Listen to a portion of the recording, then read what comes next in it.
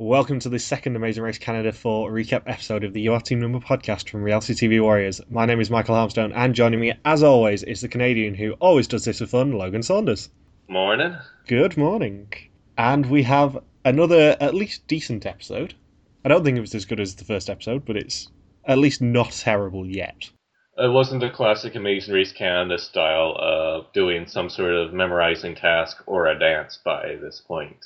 However, it does look like there's a dance test next week. Yay! They could only hold off for so long. Given that there was a CTV video release last night with a clip of Joel and Ashley saying, "Dad, come on, dance." What are they doing? The Vietnamese waltz? I have no idea what they're actually doing. I just saw the title of the clip when I was trying to avoid finding out if anyone had got eliminated. That didn't happen, by the way. I knew by the time I'd watched the episode that it was a non-elimination. I can't think of any famous dances that come out of Vietnam other than the one from the Amazing Race 22 with the anime patriotism video. Yeah, I'm trying to think. Isn't there a fan dance from Vietnam? Band dance? I think so. But yeah, I'm disappointed. I said this to you on chat a few days ago. I'm disappointed that the roadblock is duck whispering instead of the traditional Vietnam Rank the Emperors challenge. Yeah. What happened there? Yes, Vietnam does have a fan dance, by the way. Good guess. So, previously, 10 teams left the start line in Yellowknife on a race that's loosely going to go around the world. In Jasper, the first roadblock traumatised some team members who plummeted after failing to swing to success. The tough challenge led Kelly and Kate and Anthony and Brandon to quit the task. The second roadblock left the other team members running in circles. Exes Gillian and Emmett won the leg, but not breakfast in bed. And thanks to their penalty, Anthony and Brandon were the first team eliminated from the race. And teams must now sign up for one of 3 buses taking them to Calgary, and they have $150 for this leg of the race, and there are 2 express passes up for grabs. It's funny how right when the leg was introduced that I think the town of Jasper threw a last-second $5,000 at production to give them one last endorsement by saying it's one of the most spectacular sites in the world. I mean, it's not as much as what Sudbury tried to throw at them, but still there was that last second, oh yeah, remember, Jasper's amazing. To be fair to them, unlike Sudbury, Jasper is actually a very impressive place. Mm-hmm. It is well worth a visit, and in a quite rare occurrence for Amazing Race Canada, it's not hyperbole. It is actually pretty cool to go there. I mean, in last week's podcast, I did say that we met deer, and I have the pictures to prove it. There's loads of wildlife there, and it's pretty cool. Yeah, it's not like Sudbury where they essentially paid $55,000 to embarrass themselves on a national stage. But they have Alex Trebek. What else can they be proud of? Alex Trebek only goes there like once every couple years. He doesn't even live there, man. He doesn't even go there. And yeah, apparently Calgary is one of the most livable cities in the world, despite, almost having a hurricane towards the end of last summer. And there still being snow when I went to LA, and in fact my friend went to Calgary about 3 weeks ago, and there's still snow when he woke up in the morning a couple of times. And they said that Toronto was one of the most livable cities last season, so I mean one of them's got to be the most livable. But then David Binley messaged me on Twitter and said it's like Melbourne first, Vienna second, and then Vancouver third. So if they ever go to Vancouver again, then Vancouver's inevitably going to be hailed as the most livable city. Yeah, I was going to say, I think Vancouver has been the world's most livable city before. I know Melbourne is now, even without Bindles telling us that, but yeah, I thought Vancouver had that title. Maybe they're just saying every major city in Canada is livable. Yeah, it's not going to be like, this place is a piece of crap, and there's no way you could live here without wanting to kill yourself after 2 months. I mean, they can't really do that on the Amazing Race Canada. They have to say something nice. Welcome to shit old Sudbury. There's a big nickel, and that's about it. And another thing that Calgary doesn't have going for it is the fact that it has freak snowstorms, as I found out in 2014. Yeah, it was snowing on a day where it was, when we met up just a few hours later, where it was 30 degrees Celsius in Vancouver. Yeah, it was a 22-degree drop, I think. It was 25 when we landed in Calgary on the Sunday, and it was 3 degrees in a blizzard the next morning. Yeah, and there wasn't even a Dairy Queen involved in that. So, you know what I have missed more than anything else about Amazing Race Canada, Logan? Equalizers? Departure times is the correct answer. And also finding out how much money, but I prefer the departure times, because we did discuss last week how far ahead Gillian and Emmett and Stefan Kristen were because of the roadblock. The answer is a shit ton.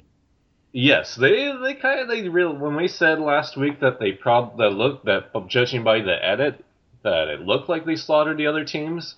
This week most definitely confirmed it. I think the closest to them was who was yeah, Oh, Stefan and Antoine. They how were dare you forget the best team of the season? Sit on the naughty step.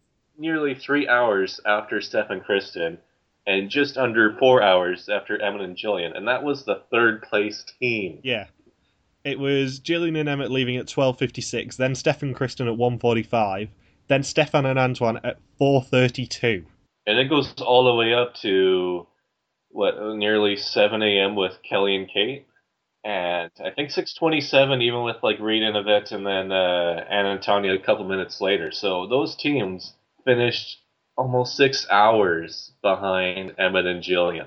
But the even better thing, Kelly and Kate, their departure time, had they actually completed the task, would have been 2:56. Mm-hmm. So they wouldn't have even been close to coming second in the leg. No, they still, like, even without the 4 hour penalty, they still would have been pretty far behind. But this just proves that actually the 4-hour penalty wasn't necessarily a terrible idea. I mean, they were within striking distance of Anna and Tanya. I mean, it was less than a half hour that separated them. Yeah, it was 29 minutes between Anne and Tanya, who were 7th in the last leg, and Kelly and Kate, who were 9th.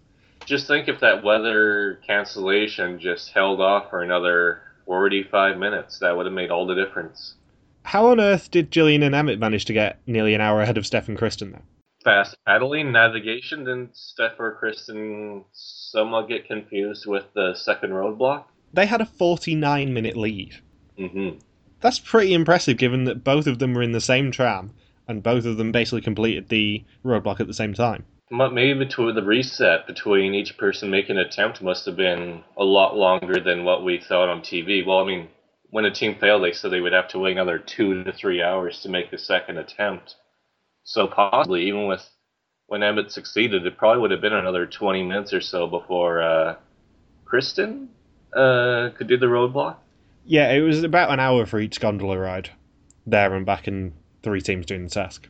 Yeah, so probably about 20 minutes or so between each reset. So, I mean, all you have to do is maybe Emmett and Jillian do a bit better with navigating and paddling, and there's your 49-minute lead right there. It's just a ridiculous lead for Amazing Race Canada to let them have on the first leg. Yeah, they're usually really close together, especially last season. And yeah, teams are separated on 3 buses and no equalizers. No. For the first time ever, you can tell there's no Air Canada sponsorship anymore. Yeah, like last season, the first leg and the second leg both had every team grouped together at one point to get one of the early clues. But here, we haven't had a single equalizer yet. Correct me if I'm wrong, but this is the first time we have not seen a flight between legs. Ever in the Amazing Race Canada. Now this is some trivia going on here. No trains or anything, eh? It's always been a Air Canada flight every single leg for the first 3 seasons. Even when they've stayed in the same province, they've flown. Didn't they go Victoria to... They still flew. They still flew within Vancouver Island? Well, they went Victoria to Vancouver to Torino. Oh, yeah, that seems unnecessary. I'm pretty sure they flew from Torino. That's taking the scenic route. You go back to the mainland and then you fly back out to Vancouver Island. So I am pretty sure, and this is a challenge for anyone listening, correct me on this, I'm pretty sure this is the first time we've not seen a flight between legs on Amazing Race Canada. What about that back-to-back rounds in the first season towards the end when it was down to the final 4? When they were racing through Atlantic Canada. Ah, shite, I've just thought of one. Amazing Race Canada 2. The PEI New Brunswick leg. Balls. They drove across the bridge? They did. They drove across the bridge because that's where Suki and Jinder got the penalty. Damn it! I've heard that driving across Confederation Bridge is expensive as all hell. Yeah, I seem to remember they got a lot of money for that, like, purely because of that. And that's just going one way. Like, if you realize, oh crap, the place that we were going to is actually at the other end, back at the start of the bridge, then you have to pay to get back on there. And yeah, it's definitely not cheap to drive on it. So yeah, ignore everything I've said for the past 5 minutes. But still, though, those are very few cases. In fact, I'm going to correct it. Correct me if I'm wrong. This is the first time that we have seen teams be separated on shuttles and not fly between places. Yes, we'll go with that record. Get in. So the first bus carries Gillian and Emmett, Steph and Kristen, and Stefan and Antoine. And the second bus has Joel and Ashley, Julian Lowell, and Frankie and Amy. And the final bus is Rita and Yvette, Anne and Tanya, and Kelly and Kate. And once they arrive in Calgary, they will, for the first time all season, your predictions are correct, be greeted by Calgary's mayor at City Hall, who will give them their next clue. Oh, that was as soon as I heard Calgary's location, that was my first thought was they're definitely going to have Mayor Nenshi handing out the first clue. And bingo, that's exactly what happened. Just because he's like one of the most famous mayors or one of the most famous politicians in the world. Like I've seen articles even a couple years ago, just people saying, "Oh, who are the funniest politicians in the world today?" And Mayor Nenshi made the list. I saw on his Twitter that he wasn't even allowed to confirm that he was on it until it aired. He's the mayor. He's got less power than Amazing Race Canada. Even when he appeared on the promo pictures, which he did all week and I just didn't recognise him, he wasn't allowed to actually confirm it was him until it happened, basically. It's his brother. It's his identical twin brother. Yeah. Mayor Menchie. Like Kurt's identical twin brother is Captain Obvious, his is Captain Menchie. Or Mayor Menchie. Oh, Kurt Repshaw's going to be so happy we gave him another shout out. Did you see his pictures from his Atlantic Canada meet and greet with Emmett and Jillian and Hamilton? I did, but I'm assuming that his travel was probably funded by Hotels.com, given that he is their mascot. Yeah, that's kind of obvious. Thank you, Captain Obvious. What was the saying supposed to mean when the mayor gave out the clue and said to get ready to be part of the energy? I have no idea. I've been stumped on that for the past 12 hours. It is bugging me. I spent 24 hours at most in Calgary, Logan. I have no idea. You don't know what being part of the energy is? You were part of that energy and you didn't even know it. I was. You didn't even know it. We just decided to go to Fort Calgary instead. Mm. Well, I'll get to this, but I'm quite surprised that Fort Calgary wasn't the pit stop. Seems like the sort of place they'd pick. Mm-hmm. Overlooking the water?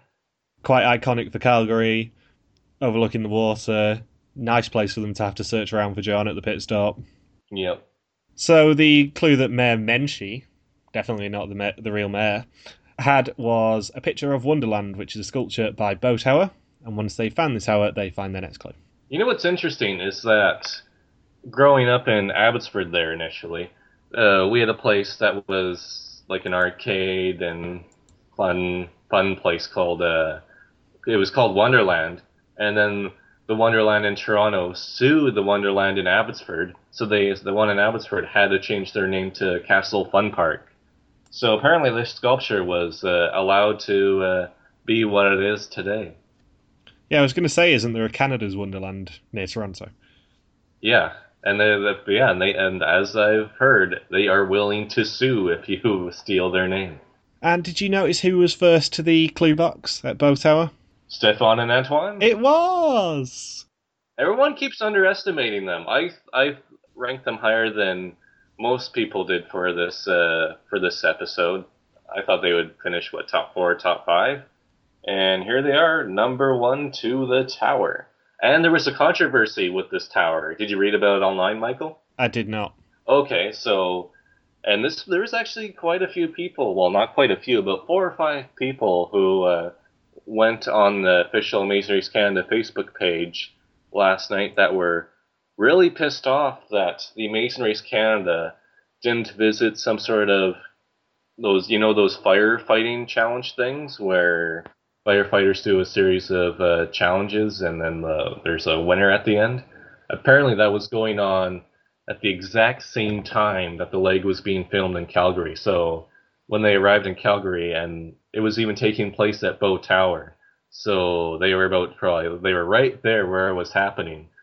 And people who were passionate for firefighters and that event were extremely pissed off with production that they were, unpatriotic and did not have a clue box inside of the Bo Tower and doing some sort of dedication to the firefighters.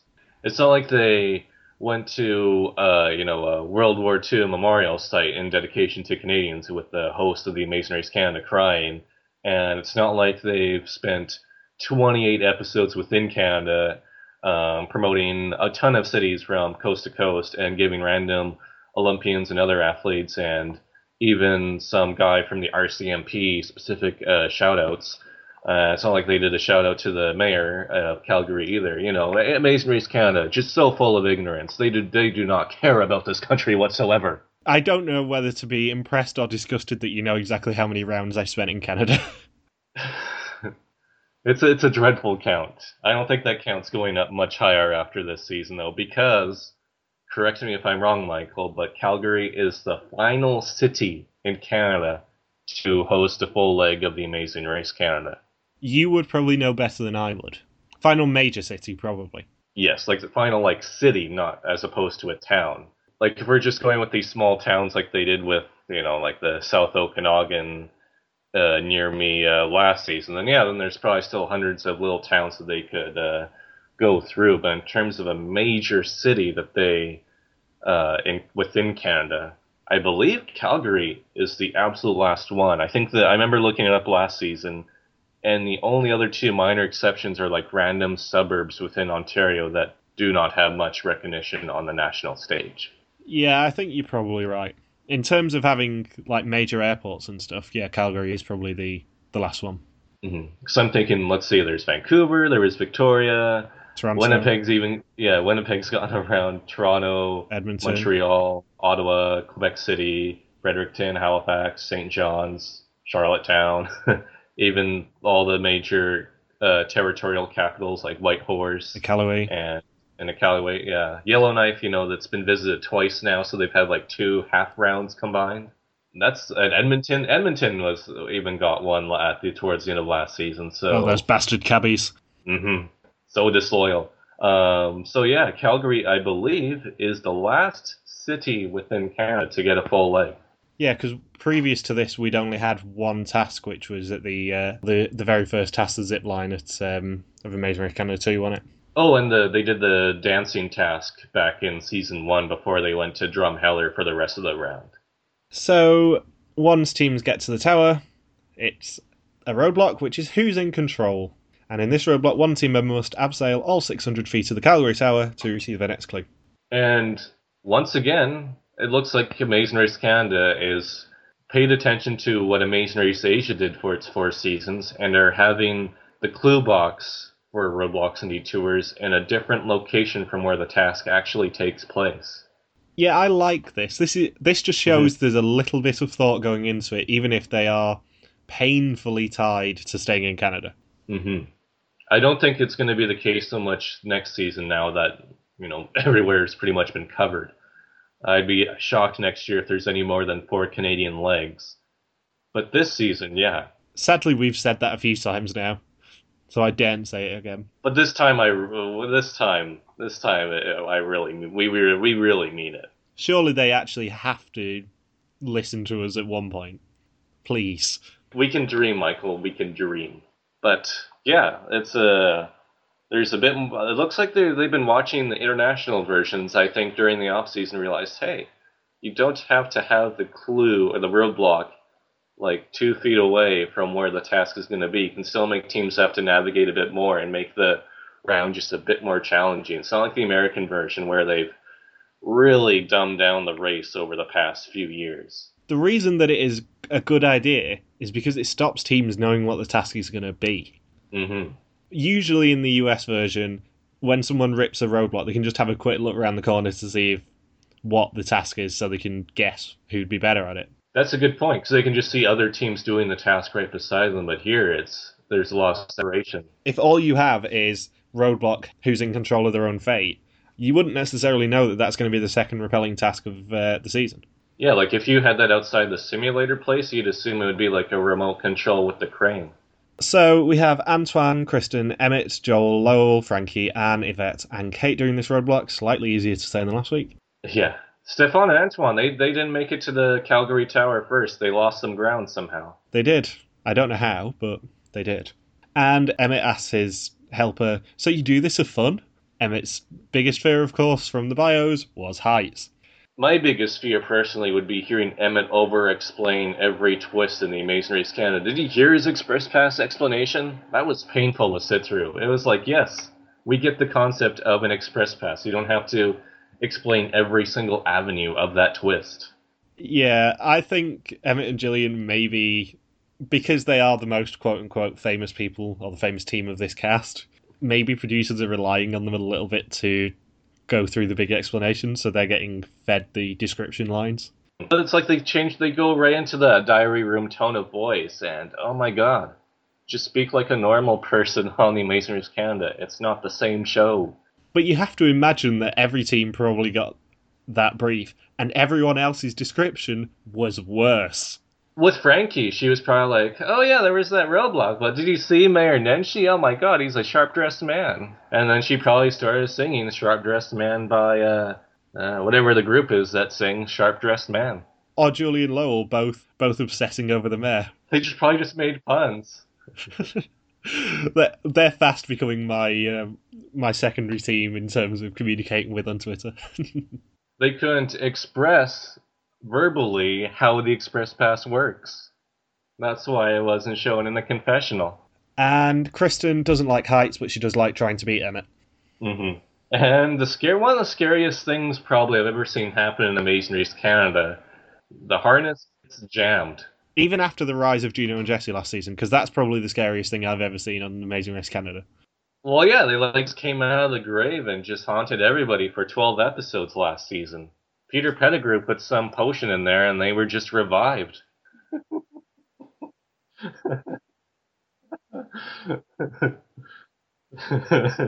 I know you commented on last week's podcast about poor Charlotte and Nabila. They always become the butt of our jokes every week for Amazing Race Canada. But I don't think the Gino and Jesse jokes are going to ever stop. There's got to be one team from each season. Although we don't do anybody from the first season, other than the keep hitting F off thing from Team Body Break. Yeah, there's no constant jokes about a team from season one. It was so long ago. It was a beta test anyway. It wasn't a proper season. No, it was a beta test. So yeah, it didn't really count. They wanted to, but it didn't. And Anne and Tanya have their first actually on camera moments when Anne sings "Happy Birthday" to her son. Wait! Back up. Anne is a mother? I didn't know that. Is she getting the Susan and Shanjeet edit? Oh, it's the Susan Shanjeet edit to like an 11 so far. I fear for what James Duthie is gonna say to her at the first reunion show. Have we any proof that James Duthie is involved? We should be cautiously optimistic that our hopes and dreams will be satisfied for once. Because I'm pretty sure the past 2 seasons, at least, we've had at least confirmation of Duthie's presence by this point. Maybe just because there was just too many all-female teams for him to handle, so he just didn't want to be a part of it because they didn't have any major athletics connection other than Steph and Kristen. We're a sixth of the way through the season and we've not heard anything about James Duthie's existence yet. Maybe he's just on vacation. Maybe. Or doesn't work for TSN anymore. I don't think I've really seen him on TV too much. Granted, I watch Sportsnet a lot more than TSN, but yeah, I can't recall seeing him really anywhere on television over the past few months. Maybe I just suppressed the idea of him. Well, given that you and James had a little run-in last year, I'm quite disappointed that we've not heard. Damn it, Ginger! Yes, for those who don't know, I made a joke about James Duthie, and then Ginger tweeted that joke to James Duthie. James Duthie did not think it was a joke, and his response may or may not have been a tad bit mean-spirited towards me. I'm not blocked by him on Twitter, though. We've still got time. Yes, there's still 10 more episodes to go. Ginger's coming over to the UK, like tomorrow, I think it is. Oh, you gotta be like, it's like the reverse Beatles. You've got to be at Heathrow Airport to greet him. Well, he's because he's Canada's representative of Mr. World. I found out a few days ago that apparently that's taking part in Southport, which is like probably about 20 miles from me. Oh, you have to go, Michael. You have to go and meet him. It's a little bit creepy if I say to my family, "Oh yeah, I'm just going to take a drive to Southport to go see a male beauty pageant," though. Well, bring a. Do you have like a female friend you can bring with you? None that live around here anymore. It's just a tad creepy if I do it. Well, then like wait outside or something. I don't know. Be like, hey, Jinder, and then you introduce yourself, and then who knows what goes on from there. He's not going to come out to the UK often. I mean, this guy lived in Thailand for a year, Michael. And Duthie hosts the NHL on TSN at the moment, by the way, Oh. which is probably why you've not seen him. Oh, yeah, it's ice hockey. I couldn't care less. Um, so Emmett completes the roadblock, and we get a very unique task on our hands. I love this task. Very creative. If Tark is going to do tasks in Canada, they need to kick ass with this sort of task. Mm-hmm. If you don't care less about the location, then yeah, then the casting and the tasks they complete have to be top notch. And I can't recall a task like this in any season ever where they take advantage of how many smartphones that are in existence now, and you have to borrow somebody's smartphone to figure out the location of the clue. And did you notice, Michael, that in the Beatnik bus, the one record that is clearly labeled is a Salt and Pepper record? No, I did not. Having said that, I was watching on quite a low quality stream, so I probably couldn't have been able to tell that. Mike Bickerton is in effect, and he wants you to push it back. So this task is that teams have to follow the Beatnik bus on social media and find out where it will stop for 10 minutes only. Once they catch up to the bus and listen to a performance of a local muso, they receive their next clue. And how closely do you reckon producers were watching this to make sure nobody, I don't know, texted their family members or rang their family members or even tweeted their family members to say, "Oh my god, I'm on the Amazing Race Canada"? Oh, the temptation, I guess, could have been fairly high. Yeah. I mean, it's not like production could have monitored them that closely. They could be like, oh, I'm just randomly tweeting for help. And then it turns out to be a friend. I have mentioned this before, but a team in Amazing Race Philippines one did get eliminated and a 24-hour penalty for ringing home. So there is history with this sort of thing. It is in the TAR rule books that if you try and contact home, you get a 24-hour penalty and you basically get eliminated.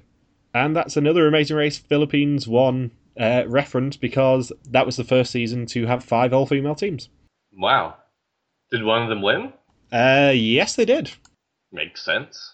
And yeah, this task was awesome. Especially with Emmett and Jillian screaming after the bus, and then Jillian is like, wait a second, this bus is moving.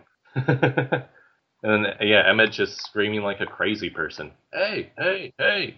I'm assuming in the description they were just told to find out where it was parked. They weren't told that it was going to be moving. I would have loved it if there was like an action film type thing where somebody chases after the bus and then just hangs onto the back of the bus and gets dragged through the streets of downtown Calgary before making their way up to enter through like the back door there, and then they have to like punch people in the face of the people that are on board the bus until they get to the front of the bus. Sorry, I'm just looking at the Amazing Race Canada Facebook page. 12 hours ago. Why are you going to Vietnam? When this is Amazing Race Canada, please respond. 3 thumbs down. And there's just one reply from someone from RFF who says, because the Amazing Race leaves the country, stop being xenophobic. Yeah. Mic drop. I saw that initial post too. I didn't see the comment though. But yeah, this is a really creative, very Calgary task, which is all I can ask for. And it gets in on the whole retro nostalgia of having records involved. I mean, did I mention there was Salt and Pepper? Salt and Pepper. Salt and Pepper. Mm-hmm. Wow. So yeah, Jillian and Emmett and Steph and Kristen miss the first bus stop by seconds, and then they get it on the second one. I think it pretty much stayed in the same place for everyone else by the look of things. They all seem to get it in the same place. McDougal Center. And Lowell finds running with scissors to be difficult, which is the first of his many puns this episode. Well, yeah, what did the guy say? He plays with fire and runs with scissors, and then Lowell's just quietly in the corner saying, that sounds dangerous. And once teams catch up to the bus, they have a choice to either go for the double express pass or to the detour. It's a metaphor, lol. It's a metaphor. So yeah, and we get this deal. Deal, deal, deal, deal. Deal? I think that's what Jillian said. Deal, guys? Well, that was the name Deal, of the guys? episode. Deal? Yeah, I know. And I'm thinking, whoa, that was an actual quote. It was deal, guys, deal, deal. Imagine if Jillian was like a poker dealer or a blackjack dealer. So what you're saying is if Jillian was Dave Vaughn? Yes, if she'd be hanging out with Dave Vaughn, and Dave Vaughn would probably be thinking, wow, Dave Vaughn would probably have several confessions about how Jillian would be the most annoying coworker ever. Deal, deal, deal, deal, deal. Deal or no deal? Oh, now you're referencing a terrible Canadian. Howie Mandel. Have we got another grudge coming here? All of Canada has a grudge against Howie Mandel. It's not like James Duthie where he wins over the sports fanatics. Howie Mandel wins over no one. Who is hated more, Howie Mandel or Nickelback? Oh my god. That's still Nickelback. Really? More than Howie Mandel. Because Nickelback, it's a whole group that gets shunned by society, and the only people who like Nickelback are older people. With Howie Mandel, I mean, he's transitioned enough into American culture that he's tricked some Americans into liking him, but Nickelback just... Who likes them? Who likes them? No one. Except old people, but they don't count. Why is Howie Mandel hated? Because he's not funny. He's like... He would be like second to Sean Majumder. Who I have no idea who that is. Exactly. And somehow gets to be part of Canadian culture. He even got to be in like 2 episodes of 24. And which is like the most dramatic show on the planet, and he had no comedic lines whatsoever, which I always found hilarious that he played the most stone-faced, one-dimensional, least funny character possible on that show. So, for the double express pass, teams have to head to Canada Boy Vinyl and unpack 13 crates of vinyls. For each crate they unpack, they must pack each disc into a sleeve. If they find the double express pass envelope hiding in the crates, they can leave with the express passes. Do you notice that the sign that said that it's the House of Happy Thoughts? Yes, I did. Which is very fitting because it's a search for an express pass, which is nothing but happy thoughts. I'm pretty sure the House of Happy Thoughts is somewhere that Amazing Race has visited in Thailand. Or maybe just somewhere that people visit in Thailand. Yeah. And Jillian and Emmett and Steph and Kristen do make a deal, guys, deal, to both go for the express passes and give the second one to each other, which is stupid. Why is that stupid? Even though it didn't end well in the slightest, why on earth would you keep the express passes between the two teams who came first in the last leg? The two teams who kicked everyone else's ass in the last leg. Well, maybe that's what makes sense. It's just an easy way to get to the end if you just give each other the express pass and then nobody can catch up to you guys and then you just have a showdown in the finale. But why would you want to go against a team you maybe can beat when you can face against teams that you can beat? Yeah, from Steph and Kristen's perspective, because they still lost to Emmett and Jillian by 50 minutes on the first round, so for them, the deal didn't really make too much sense. But for Emmett and Jillian, that was the perfect scenario for them. The team that's right behind them, they each use the express pass, and then they also take care of each other when the U-turns come up, and they can just wipe out the competition, and Emmett and Jillian can just beat them in the final round. Maybe for Emmett and Jillian it works because it keeps the target away from them necessarily. Mm-hmm. Because with an express pass in play, U-turns are always going to be targeted towards a team with an express pass. Yep. Unless there's a team that is a massive neon flashing light of please U-turn us, please U-turn us. So if Emmett and Jillian know that Steph and Kristen have the other express pass in their mind, then it takes a little bit of the heat off them. However, they don't want to be the overwhelming big target team with an express pass. Because that is a very, very bad idea. Because that is just asking for anyone to U-turn them. And then Emmett and Jillian finally understand this task. Well, like, what they think everybody would have to do the express pass task when only one is up for grabs? I didn't like that there was just a double express pass hiding there. I would have preferred there to be two express passes hiding in two different crates. Yeah, and then once you get one, then you just leave. Well, there's a risk and a reward there. Or just have a lot more crates too. That would have been neat. Because if there's two separate express passes, teams can stop after one or try and get two. And we were really close to a very interesting scenario, which is what would have happened if Stefan Kristen left that task and the double express pass was never claimed? Well, I was going to say they might have pulled what they did with the save in 26 and not reference it at all, but then why would Stefan Kristen turn up in fifth place? What would be the explanation there? They would still have to show the express pass task, which means that they then couldn't put it in again, probably. We might actually have had a season with no express pass, which would have been awesome. Yeah, that would have been really interesting just to have that set up. And it's like, it's not guaranteed that a team is going to claim the double express pass.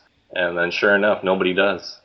And I know full well that I am one of the biggest grumpy bastards when it comes to the double express pass. I hate it with every fibre of my being, but I like that there was actually a task for it. Because last season, it was just turn up to this place first and you get it. This season, at least they got to work for it. It was treated like a fast forward in a sense. Yeah, it had fast forward vibes. It felt very much like the plate smashing fast forward from Amazing Race 9 in Grids. Yeah, just smash the plate until you find the little ribbon inside. I like that they put at least a challenge in, but I still don't like the double express pass. I would rather it still be a single express pass. Or just none at all. I can sort of live with a single express pass. Yeah. Speaking of challenges, these first two episodes have been very challenging for Rita and Yvette and Kelly and Kate.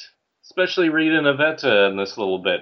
They thought they were at Calgary Tower, and they realized, oh, that thing that looks like a tower is Calgary Tower. Like, duh. I love that Rita and Yvette are slowly taking over the mantle of just completely not reading the clues. Mm-hmm. Or just or just even trying to find the beatnik bus afterwards, and then using that one thing that's meant for emergencies. We can't find the beatnik bus. That is an emergency. Yeah, I thought that maybe production would have stepped in and gone, girls, don't do that, please. Did they know to even borrow somebody's smartphone? Because they didn't ask anybody with a smartphone. We saw the clue. It said follow it on social media to find out where it is. Yeah. Wonder if neither of them have had Twitter or something like that. Just like me. They were just completely out of the loop when it comes to that stuff. I know you've only watched one episode of Dutch Mole, but it's very Dutch Mole tunnel vision. They're reading the important bits of the clue, like find the location, and nothing else. Mm-hmm. Or when they go up to that one guy and said, "Are you a performer?" And I'm glad the guy didn't respond, "Yeah, I'm a performer." It's like, whoa, that's not the type of performer we were looking for. But anyways, yeah. So they go up to this, or just go up to some random musician, interrogating him if he is a performer. He says yes, but it's not the performer they're looking for. This is not the performer you're looking for. Yes. So anyone who isn't attempting the express passes has the detour, which is sim or swim, which is a limited stations detour. I don't know whether you noticed that in the clue. No, I did not. Yeah, it said it at the bottom. And in sim, teams must take part in a crane simulation exercise navigating a concrete block through a course in a combined time of 6 minutes or less with no instruction. If they complete the course, they get their next clue. And in swim, teams must jump into a pond containing hundreds of rainbow trout. They must corral and transport all of the trout into cages to receive a next clue. Do you notice Stefan's embarrassing dance at the beatnik bus? I did not know. Oh, it was the most embarrassing dance I think I've seen in a long time. He's just hopping around, and then even the musician was surprised by how much he was getting into it and called him Daddy-O when he gave up the clue. You know what I find funny about this detour with there's one First Nations team in this cast, with the First Nations background of, taking care of the environment, not letting things get too industrialized, being conscious of the planet. And then the task that the First Nations team chooses is the one involving a crane where you're destroying the living crap out of the environment, and they are the only team to complete this task. Yeah, we've talked about this with many detours in the past. Why on earth would you pick sim? It's the complete booby prize of detours. Yes. When you see a simulator, you have to go far, far away from it. This goes all the way back to season 1 of Amazing Race Canada. If you have the choice, do not do the simulator. The key words were with no instruction. Yeah, no coaching. Like even in the swim detour, at least there was people there to instruct you on what to do. Stay the living hell away from that detour. But Joel and Ashley still did it though. They still did sim. I know. A lot of switching though. A lot of teams thought they could do it. Kelly and Kate's parents told them to stay away from video games. That's the weird thing to me. Like, if you have no background in playing video games, a simulator is the last thing I would want to do. I don't know what Kelly and Kate were thinking. I mean, reading the vets was understandable because apparently they're like the freaking Ken Huang of video games in somewhere in Alberta there, so it was understandable why they would want to attempt it. But Kelly and Kate, if you don't play video games, why in the world would you go there? Yeah. Stay the hell away from a simulator unless you're convinced you can complete it. Because I'm not sure I would have picked it. I would have probably picked swim because at least it's something you can control fairly easily. Unless they thought that teams were going to have a bit of trouble corralling the fish. And Emmett going too fast for Jillian, for example. There was also thematic with the sim detour because, in the first round, we get that eagle sound effect and, a lot of the eagle comparisons. And then this round we get a crane. Just not the type of crane that anyone was expecting. And Stefan and Antoine are both impatient, apparently, which makes for a great detour. Lots of yelling at each other, and they didn't yell at each other in French. I was expecting the subtitles to crop up. We have time. It's traditional for one of the best teams of the season to yell at each other in a foreign language. Did anyone do that in Season 1, by the way? We were having this discussion a few days ago. Brent and Holly, I don't think they... Well, they lived in Montreal, didn't they? Yeah, but that's Montreal, though.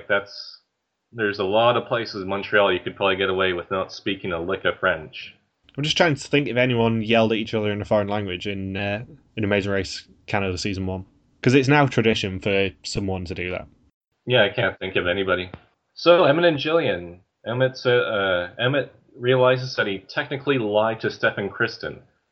Technically lied because they outright ditched them once they understood the task. They should have at least gone to the Express Pass site, apologize to them in a Canadian fashion, and then go to the detour as opposed to saying nothing at all and then just marching their way to a first place finish for this leg. Unless they're so confident that they can they can win a leg even if one or two of the other teams use an Express Pass down the road. Yeah, they wouldn't have got their perfect 1.0 average then, though. That's true. Wonder if that's what they're aiming for. They just want to be the most dominant team ever. They're on their way. Yes, they are on pace. Just 10 more to go. And thanks to their quest for the Express Passes, Steph and Kristen dropped to 5th place coming into the detour, and then almost immediately swapped from sim to swim. Yeah. I don't think they really knew what they were doing choosing that detour either. I have a feeling two people with the college, softball scholarship probably don't have too much time for video games. I suspect that might have been closer to the Express Pass site, and they just thought, sod it, which one's closer? We'll just try it. Yeah, I can see that that would maybe be a bit more logical. Because they were probably quite stressed when they got to 8 boxes, and thought, we're never going to find it. Well, they said that was their last box that they were going to try. Like, they both agreed upon that. There's going to be no 9th box. I am interested to find out what would have happened had no Express Passes gone in. Whether production would have thought, we don't need it really with this cast, or whether they would have tried to tempt someone. Like throw it into the Vietnam round? Perhaps, yeah. But then they would have to create another task, which they can't do, so they would pretty much have to say it's no Express Pass then. And we would have been cheering. Yay. And Lowell and Julie are a match made in heaven thanks to their ridiculous amount of puns. There's a lot of puns. Yeah. Hatch up a new plan, tail end of this challenge, hopefully get finished, not hooked onto this task. They just went back and forth. It was like watching a tennis match with the Williams sisters. I did tweet Julie and Lowell earlier saying it did take me a while to figure out that you were both pun-slinging though. Just a little one for you. I'm expecting them to fire back with another fish pun fairly soon. Yeah.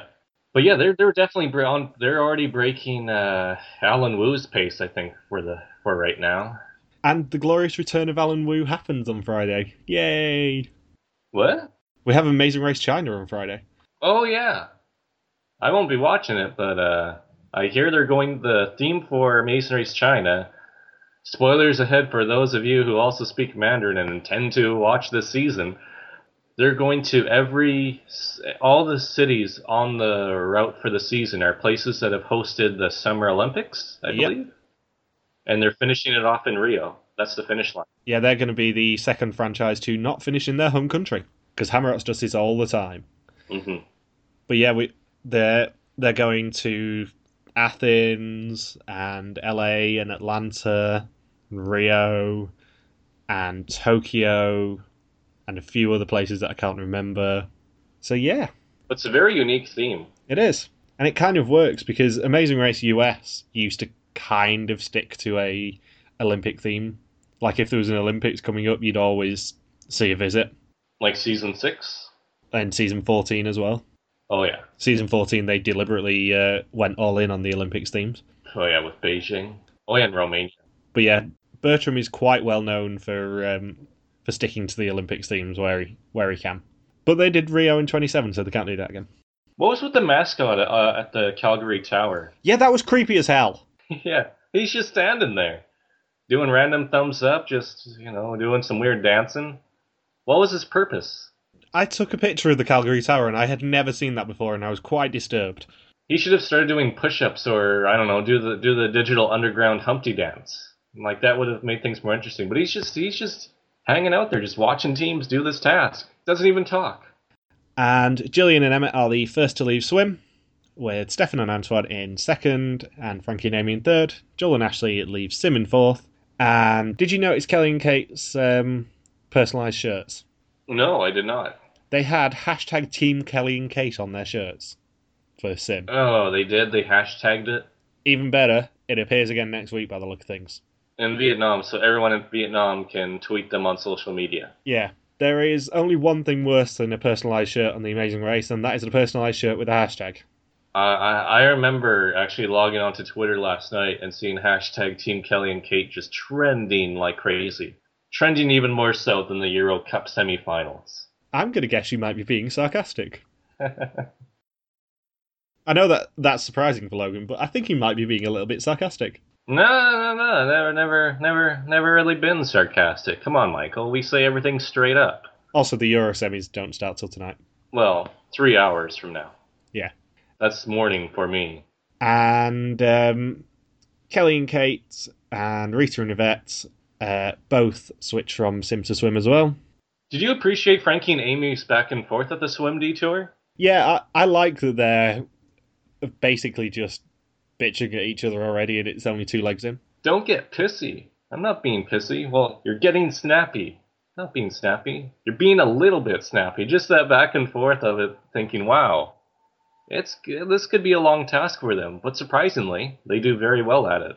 And I love how shocked everyone was to see Steph and Kristen as if there's some sort of barrier already established where the common folk, the bottom 7 teams, will never be in contact with Emmett and Gillian or Steph and Kristen for the duration of the season. Like it's a foregone conclusion that they're not capable of beating either of those 2 teams. Also, I think that given how much bitching there was on the Amazing Race Canada page about there being no teams from Nunavut or Saskatchewan or the Northern Territories or anything like that. Oh yeah, I saw your post. This is why. Because they cast teams based on personality and relationship, not on where they live. That is the crux of everything Amazing Race and any casting for any reality show. You need personality from the teams, otherwise you get a season like last season, which was won by an awful team who had no personality or life. Mic drop. True that. So, Julie and Lowell have their nets in the same area, which really doesn't help.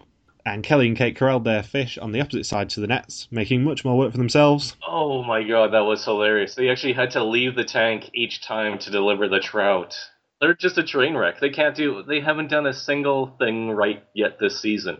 I was going to say, you know how we described them as a mess last week? Yeah, This is why. There's no way they can win the season. I'll be floored if Kelly and Kate They need so much luck to survive each elimination. Well, just look at the first week. They quit the first roadblock right away, took the 4-hour penalty, and the only reason they survived is because the only alpha male team in the cast also quit the roadblock right behind them. I know you said this last season about Dana and Matt not being able to win ever, ever, ever. Mm-hmm. I agree with you that Kelly and Kate can't win. I love how the lashes were actually falling while being in the water. Like, what are the purpose of those lashes? They seem to be getting in the way of properly completing tasks throughout the season. They can't leave the house without their lashes, Logan. They established that in preseason. Oh, and this is what was even funnier too. I was going to point this out earlier, but I think they had this one hilarious quote at the very start of the leg that kind of foreshadowed further misfortune. Oh yeah, they said they want to prove that they're strong competitors. That was their big message right when they checked out of the pit stop at the start of this episode. Mwah, mwah, mwah, mwah. And right now they are borderline Shala and Nabila territory, which is hilarious because they've been able to get through 2 episodes without being eliminated somehow. Can you imagine dumb luck making Shala and Nabila the last 3 legs of the Amazing Race? Yes, that would be. No. You're right. I couldn't fathom that happening. This is what we're currently facing because Kelly and Kate are on a Shala and Nabila level. With Shala and Nabila, if they had to do the swim task, I think not only would they have had to jump out of the tank repeatedly to put the trout in at the other end, but I think one of them would have had to cramp up and be rescued from the tank. In other words, Charlie horsing. Yes, get a cramp in the water tank. It's like, oh no, this is happening to me again. And then they would have to be assessed a penalty, and then they would be saved by the non-elimination this round and start like 6 or 7 hours after everybody else. But they'll still all be on the same flight to Vietnam. So, Anne and Tanya leave swim in 5th, with Steph and Kristen in 6th, Julian Lowell in 7th, Kelly and Kate get 2 rejections but then leave in 8th, and Rita and Yvette leave swim in last, and teams must now find Studio Bell, the pit stop for this leg of the race. The last team to check in here may be eliminated. It's not an actual Bell, it's the company Bell that sponsors the studio. I was going to say, do you know the link between this and the first pit stop of Amazing Race Canada 3? Oh, yeah. The answer is, of course, Bell Media, who are the ones who own CTV. Yeah. Because apparently it's required now that a building that is owned or sponsored by Bell Media has to appear as a pit stop at least one leg of the race. Mm-hmm.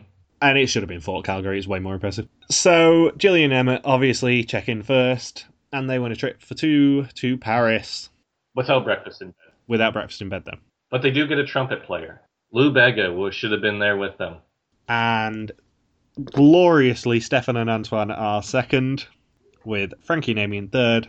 Oh, did you remember the really disturbing quote with Stefan near the end of the detour? No. In the swim?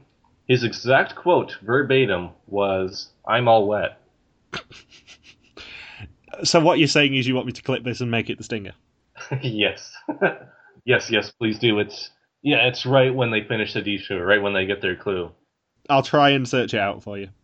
It's like, wow, things you don't want to hear a 51-year-old man say on national television. So, Fire and Ice are third, with Joel and Ashley in fourth, and Anne and Tanya in fifth. What? I know. Fifth? Yeah, they still exist. Fifth. Wow. And sixth was Steph Kristen, seventh was Julian Lowell, and in a foot race to the mats, Rita and Yvette were eighth, leaving Kelly and Kate to be last, and not eliminated. No, that ruins a foot race when they're 2 seconds apart, and then the team doesn't even get eliminated. However, if there's one team I would want to be saved by an unprecedented second round non-elimination, it would be Kelly and Kate. Because, they have a speed bump to do next round, and they're going to botch up the speed bump too and make it, usually speed bumps are only, about 10 minutes to complete most of the time? But Kelly and Kate, I think they can pull it off and give themselves a steady 30 to 40 minute disadvantage by doing the speed bump. I have faith in them that they'll find a way to screw it up. Maybe one of the ducks will take their lashes, I don't know. To be fair to them, it did look like the speed bump is some sort of market selling task, which is wondrous. Because if there's one thing that I want Canadian racers to have to do, it's deal with people in Vietnamese. That could be disastrous. It's so chaotic there too. Like It's going to be a mess. when you see like all the rounds so far in Canada, all 28 of them. I mean, so many. You realize just how spread out and how, other than this rounds, like especially last season, where not as many major cities were visited. You know, those really isolated portions where there's really nobody around, and Dana and Amanda who come from a town of 8,000 people, and then some of the other teams that come from isolated towns. With the places they're going to in Vietnam, it looks like there's going to be huge, massive culture shock for them. I have a couple of Vietnam stories that I will save for the next couple of weeks. You have some stories from Nam, Michael? You have some Nam stories? I do. Just like I picked up an infection in Thailand, I have some Nam stories. But I will say that out of all of the countries I've ever been to, Vietnam was probably the biggest culture shock for me.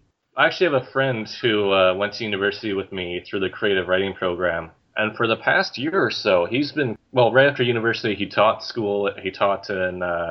in South Korea. Then he went to stayed at some hostel for several months in France.